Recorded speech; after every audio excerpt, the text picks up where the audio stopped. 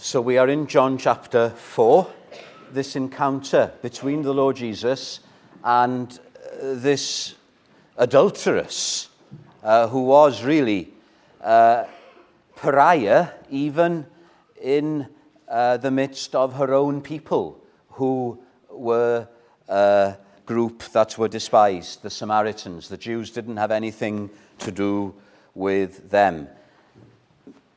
Interesting that straight after meeting with a man at the top, Nicodemus, the religious teacher of the Jews, the greatest teacher, Jesus now goes down to the very bottom and meets somebody who is the dregs of society. No one is too great to be above salvation. No one is too far down for Jesus Christ to save. We're probably somewhere in between those two. And we're going to spend some weeks at the well of Samaria. And with it being summer now, it's not a bad place to be. And we've started looking at the journey of Jesus Christ, not just to the well at Sychar, but to the heart of this needy woman. And the reason we're doing this is that Jesus would come into your heart and into my heart. Has Jesus Christ come by his grace? Not just into your head, but into your heart. And we've looked at 2 points already. We've got another 2 to finish off the message with this morning. And they all start with C, so that will make it easy for you to remember. The first is Jesus' concern for this one sinner. He was going to Samaria. He didn't have to go through Samaria. The Jews bypassed Samaria, but Jesus must go through Samaria because his heart is going out towards this one lost sheep. Even if only one person had sinned, Jesus Christ would still have come all the way, not just from Jerusalem where he was traveling on this occasion, but he would come all the way from heaven down to earth to go after that one lost sheep. Such is the concern. It doesn't matter that he's weary. He's not too tired to save one lost soul.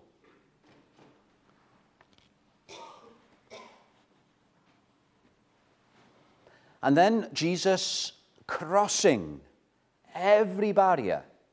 There were big obstacles in the way of this woman. She was a woman, she was a Samaritan, she was an adulteress. It didn't matter. Whatever the obstacles may be in your life, it won't stop Jesus Christ from coming. We ended last Sunday morning with the great hymn, "Just as I am, thy love unknown has broken every barrier down." Now let's go on to look at this journey of Jesus Christ into the heart of this woman. The third point is he now connects. I don't like the word, right? But at least it starts with C. He connects with her. Here he is at the well, making contact with her. And what does he do? Let's read the verses again. A woman from Samaria came to draw water. Jesus said to her, "Give me a drink." That's what he says, to connect with her. If you're a Christian here this morning, you may say to me, "Pastor, I don't know how to evangelize. How can I connect with people?" Jesus is a real man. As a result, he suffers from all the things, apart from sin, that we suffer from. And he's thirsty. Do you know what it's like to be thirsty? Of course you do. And so he makes a simple, natural request for this woman who has whatever implements they would have used to draw water with, who has something that he hasn't got, and he asks her for a drink. This is what Spurgeon said. There's nothing starched or stiff about the Saviour. He was the very reverse of the religious leaders of his day. And even children felt that they might go to him freely. I love that about Jesus Christ. There's nothing dour. You know, I'm thinking back to my chapel upbringing and the big seats we had. Thankfully, we haven't got a big seat anymore here. It's been removed and it's not coming back. And in that big seat sat the blaenoriaid. These were the equivalents of our elders and I guess deacons. And they were not in that position because they were saved or godly men. They were there because they were the great and the good in society. And they'd be sitting there in their black or grey suits and white shirts and dark ties, and it was like a funeral. As a little boy, looking at them, I was scared of them. They were so stiff, starched. That's not Jesus Christ. And that shouldn't be us if we are Christians. This woman is amazed that he, being a Jew and a man at that, should ask of her request. The Jews wouldn't even talk to the Samaritans. And so you see how Jesus, breaking this barrier down, asks for something very simple. And every one of us can ask somebody for a drink. Now, I'm amazed here at the condescension of Jesus Christ. The religious leaders of Jesus' day, it would be beneath them to do something like that. This is the paradox, my friends. The religious leaders of Jesus' day thought themselves good, but Jesus says, you are really far from the kingdom. And Jesus Christ, who is the only good man to have ever lived, the only perfect human being, a man there is, a real man, but at the same time, he is spotless. And the perfect man who could have ignored every one of us, especially this woman, he's the most approachable of all. Isn't that a wonderful paradox? Religion drives people away. Jesus Christ acts like a magnet for those who have a sense of their sin. Is he drawing you this morning?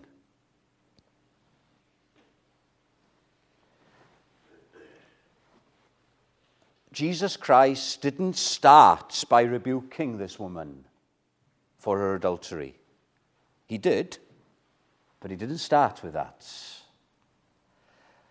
If you go to some Christians or go to some churches, you're being got at, aren't you?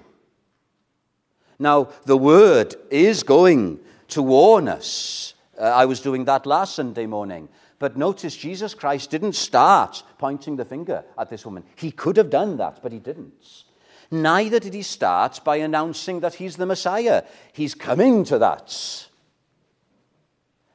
And again, you can listen to some Christians, and may I not be guilty of this, and they're just so above the people. No, Jesus Christ starts with the smallest of talks.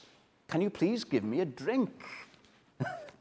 And he moves on from small talk to big talk. Big talk. Don't you want to have big talk? That's what I, as a minister, am here for. To do big talk. And if you are seeking this morning, you don't want small talk, do you? You can get that in the world. You, in your heart of hearts, want big talk. How can I be forgiven? How can I know when I die that I'm going to heaven and not hell? How can I be satisfied, not just physically, emotionally, mentally, but in my deepest of places? Big talk. But Jesus Christ doesn't start with a big talk. He starts with very small talk. And then he goes on to the big talk. Look at what Jesus Christ is doing in expressing his thirst. He's showing his need. Jesus Christ, the Messiah, isn't coming across as invincible. Yes, he is 100% God as well as 100% man. But he's not allowing his divinity to override his manhood here. He's showing his weakness here in saying, I thirst. He says, I need you to help me.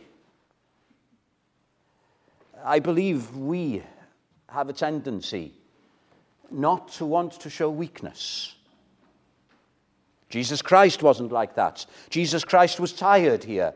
He says he's tired. Jesus Christ on another occasion wept. You don't need to apologize for weeping if you're a Christian. Our Savior wept at the grave of Lazarus. Jesus Christ here is thirsty, and he doesn't feel bad about expressing that need. Are you invincible, Christian? A lot of people are put off Christianity because they see us believers as somehow having this facade of invincibility. We're just like you, like our Savior was, although he didn't have any sin. We feel, we hunger, we thirst, we bleed, we break, because we have a Savior who is like that. He feels for your sorrows. Praise God. Not only does the Father know our frame and remember that we are dust, but the Son whom he sent, because he became a man, can be touched. Aren't you glad of that? With a feeling of our infirmities. Aren't you glad that the Savior we've got is not a Savior who bypassed the Samarias of this world? May we not be a people who bypass this world. We are in the world. We're not of the world, but we are in the world. We are not a holy huddle here. I don't want us to go in on ourselves. We've got a Savior to offer to the world. And we want to go out to the highways and the byways, to the Queen Streets, as well as the Whitchurch roads.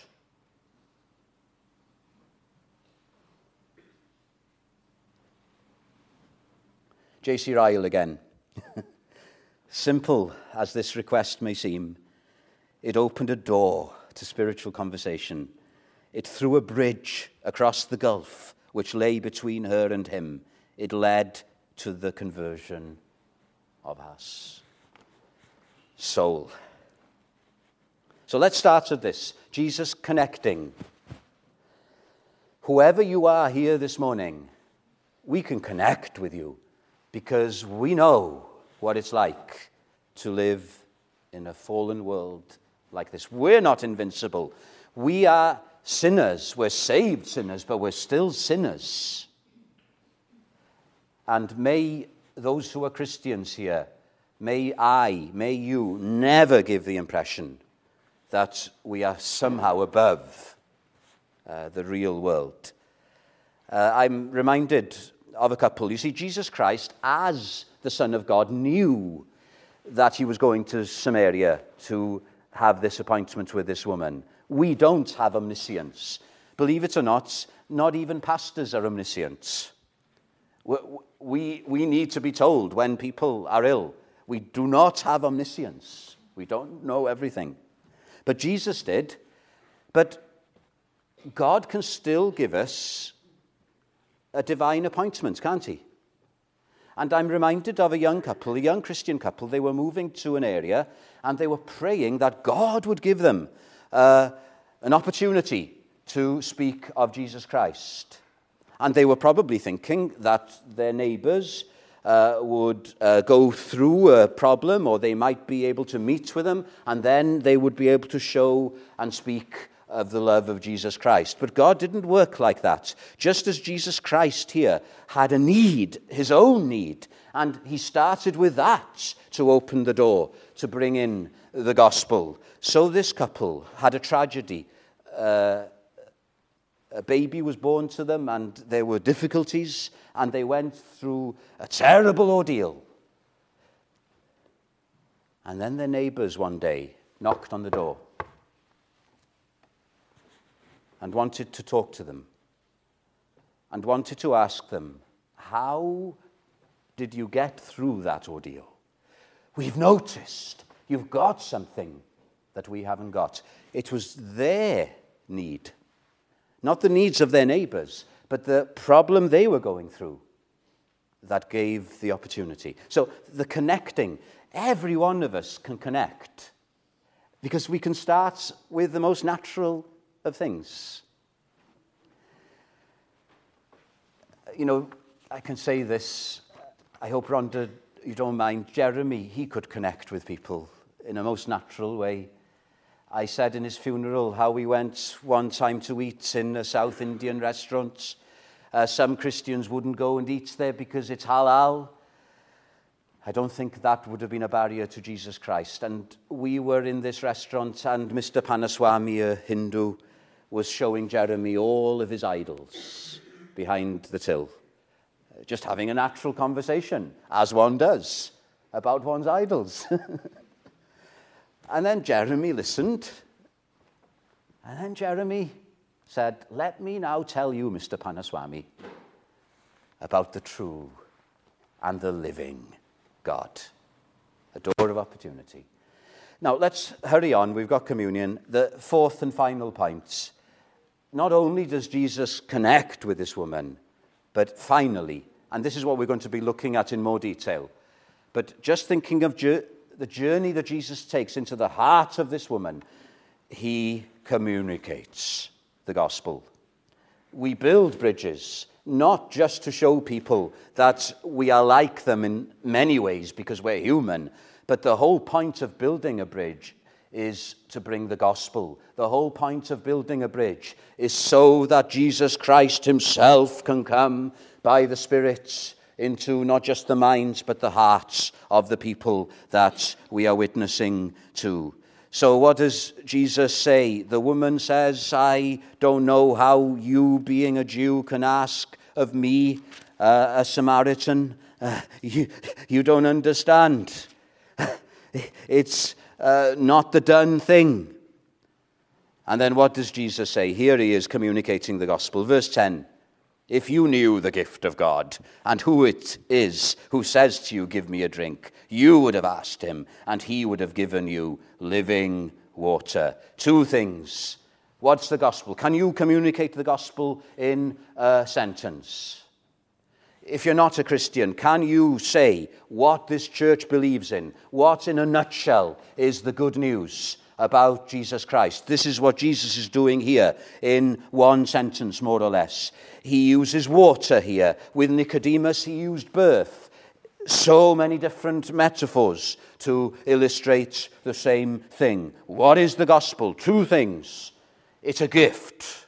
This is what makes Christianity unique from every other religion on the face of the earth, including nominal Christianity. Every other religion is about mankind, humankind, striving after God, trying to gain brownie points with a God or with an ideology. That's not Christianity. Christianity is the reverse of that. It's the gift of God. It's about God coming to seek and to save that which was lost.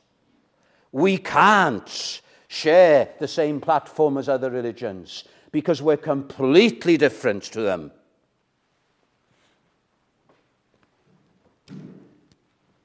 Do you know the gift of God? I'm not asking you if you are religious. I'm not asking you how often you come to church. I'm not asking you how faithful you are. I'm not asking you how much you give. I'm not asking you how much theology you know. I'm not asking you about how active you are in the church. I'm asking you, do you know the gift of God? That's what a Christian is. In Sandfields, when Dr. Martin Lloyd-Jones was a minister there at the beginning of the 20th century, they had a little revival there, and they had a fellowship meeting where people could ask any questions they wanted. And Dr. Martin asked the question to the people, what is a Christian? And an elderly lady with no theological training got up on her feet and answered straight away, a person who's thanked Jesus Christ for dying for their sins. Excellent. This gift. Thank you, Jesus, for saving my soul. Thank you, Jesus, for making me whole. Have you realized this gift? But Jesus develops it here. He uses water as a metaphor for what he does. What does water do? After trying to sort my puncture out, do you know what I needed? I needed water to wash my hands. I hope the tube wasn't dirty this morning because I got my suit on. Water. I hope I don't have to use water to wash my hands here. It cleanses. This is what the gospel does. We can't cleanse our own hearts. Have you tried? It's like rubbing a stain into the fabric. The more you try to remove it, the more ingrained it gets. The more we try to deal with our sin, the more we get dragged down. You see, this is what the great evangelist George Whitefield found in the 18th century. He was a student in Oxford, and he wanted to be forgiven and be made right with God. So he started washing his own sin away, and he became very religious. He formed the Holy Club, and they did all sorts of things. They went to extremes. But Whitefield found that the more he tried in his own strength to deal with sin, the more impossible it became. And then one night, somewhere on Addison's Walk in Oxford, he just realized he couldn't do it. God needed to fix him. Cleansing. What is the gospel? The gospel is this: Jesus Christ, the just, dying for the unjust, you and me, that he might bring us to God. Isn't there an illustration of the gospel even in the request he's making of the Samaritan woman?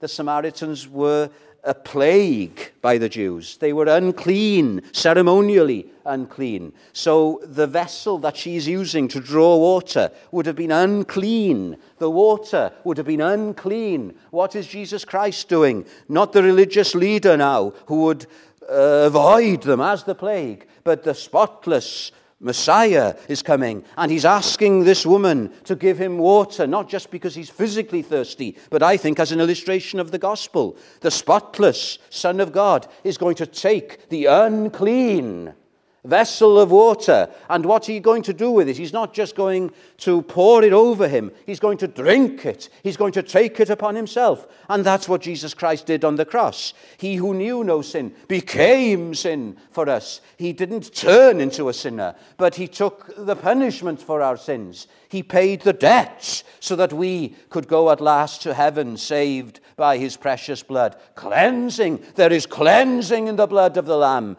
Your sin will be wiped clean, and you will have a new start. Praise God. The blood of Jesus Christ, his Son, cleanses from all sin. No one is too bad. And then what else does water do? Well, water gives life, doesn't it? It gives life. I have got plants, and I've realized now that you've got to water plants. I know it sounds obvious, but a few years ago, during the heat wave, my plants just wilted and died because they did not get any water, because I didn't water them. I'd even bought, is it Hebes or Jeebies? Hebes, because they're very hardy. They still need water if it's a heat wave. So the gift of God isn't just forgiveness for our sins. It's the life of God coming into our souls. The book by Henry Scougal that Whitefield picked up. The life of God in the soul of man. That's a Christian. And this is what Jesus Christ is talking about here. What a wonderful change that has happened to me since Jesus came into my heart. So not only is our sin washed away as to its guilt. There is new power. There is the power of Christ in me. The double cure of Augustus Toplady. Do you know that? There is power in the blood to overcome sin. And then what else is true of this gift? We have financial needs. So anything that's being offered for free is good, isn't it? What can we offer for free? If any lacks wisdom, let him ask of God, who gives liberally. Jesus Christ can give you the gift of wisdom. What is wisdom? Wisdom is the answer to life, the universe, and everything. Wisdom is knowing what is right at the right time, in the right way, for the right ends. Jesus Christ is wisdom incarnate. The Spirit of life is the Spirit of wisdom. What else is this gift? This gift is the gift of eternal life. Jesus later goes on to talk about a fountain of water springing up into eternal life. We'll look at that next time I'm preaching. But this, inheritance. Have you got an inheritance? Yes, you'll say, I've got a wealthy uncle who is going to leave an inheritance behind for me. Well, you may not have that, but you have another inheritance if you're a Christian. You've got an inheritance uncorruptible, undefiled, that fadeth not away, reserved in heaven for you. You've got a mansion in glory. So the gift, I haven't got time to go through all these things, but this gift is wonderful. And then the second thing that's in the definition of the gospel is the giver. If you knew the gift of God and who it is who says to you. Now, if I stood in this pulpit in my own name, or even in the name of Heath Church, and offered you the things I've just mentioned, if I offered you in the name of Heath Church cleansing from all sin, if I offered you in the name of Heath Church new life in your heart, if I offered you in the name of Heath Church the wisdom of God, and if I offered you in our church's name eternal life, you'd think me crazy, I hope. I really do hope. Otherwise we'd be a cult, wouldn't we? You would sack me, I hope. But I'm not offering these things in my own name.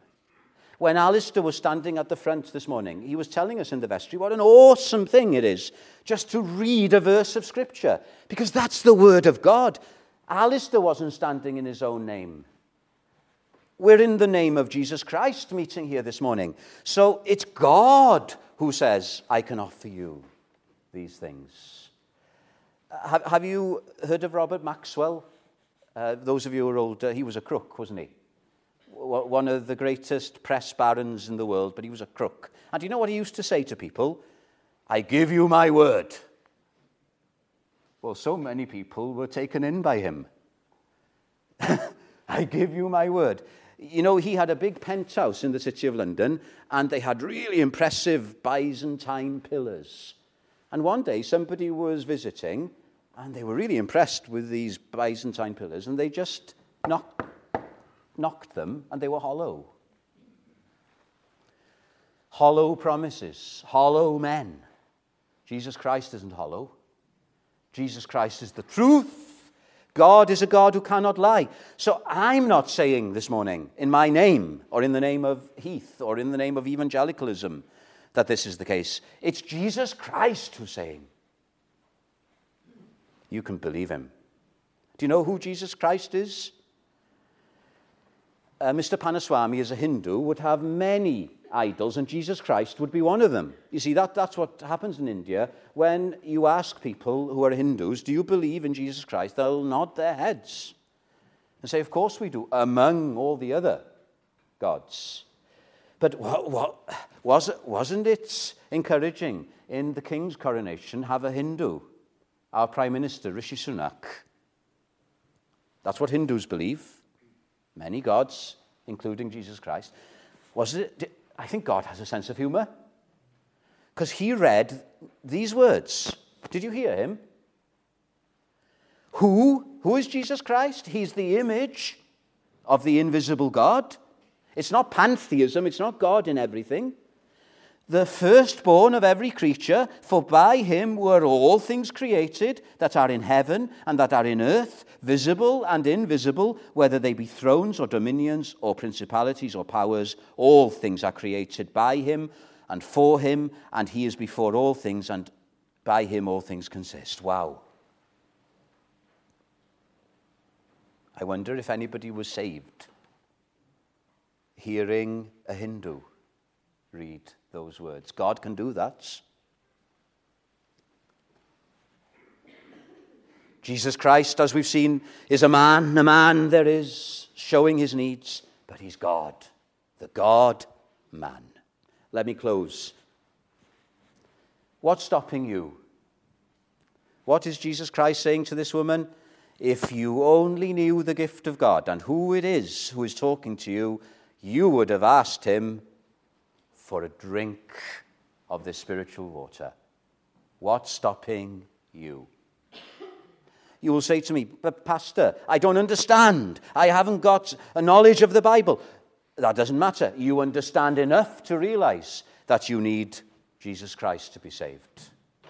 You may say, but Pastor, I look at Christians and they're just hypocrites. We may well be sometimes. I'm sorry. But don't look at us. Look at our Savior. Look at Jesus Christ. You may say, but Christianity is on the wane. It is in the West, but it's not in other parts of the world. But even if we are in the minority, truth stands on its own. Athanasius said, Athanasius contra mundum. Athanasius against the whole world. One with God is a majority. So this is the truth speaking. And what I love about Jesus Christ is he's gentle, approachable, showing his weakness, and at the same time he is able. I love that combination. And one hymnist, and I'll close with this, invites us, and may this speak to your hearts. Come, ye sinners, poor and wretched, weak and wounded, sick and sore. Jesus ready stands to save you, full of pity, joined with power. Pity on its own is no good. Power on its own is no good. But they're joined together. He is willing. He is able. Doubts no more. I've forgotten to mention one thing. I'm not trying to impress with my knowledge of Greek. It's the commentators that tell us this. But in the four gospel, this is the only time that the word for gift has in the original Greek the sense of free gift, doreo. Now, you would expect that if a gift is given to you, it's been given for free. Well, it's not always the case, is it? There are sometimes strings attached. But John is going out of his way to emphasize, maybe because it's a Samaritan adulteress that is being addressed, that this gift is absolutely free. Amazing. What's stopping you? If Jesus Christ is offering water to cleanse, to bring us alive, to give us eternal life without money, and he's inviting you, and you're not going to gate crash.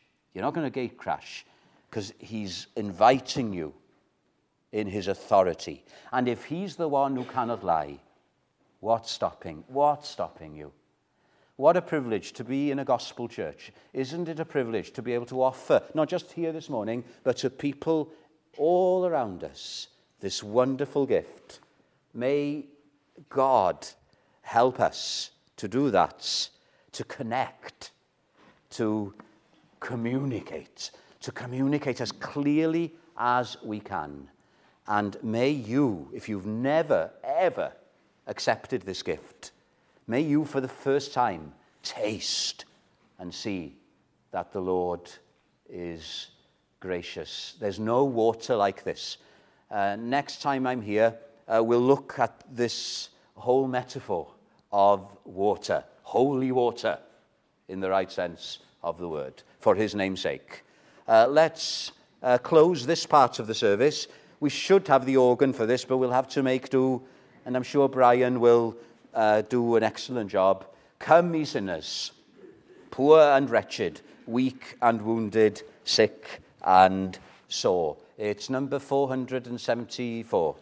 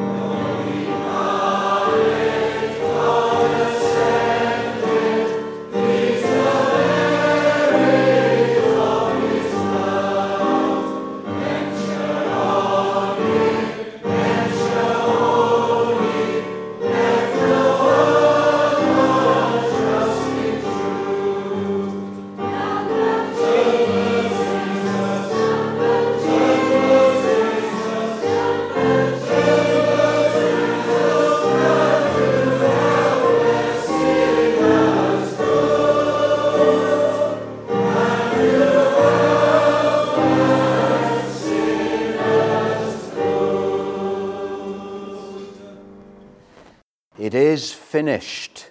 Sinner, will not this suffice? Father, what more do we need? Thou hast promised to forgive those who come to thy Son without money and without price. Not a cheap forgiveness, because it cost him so much, Father, as we're about to remember. Oh Lord, just draw near to us. And now as we come to this thy table, in Jesus' name, amen.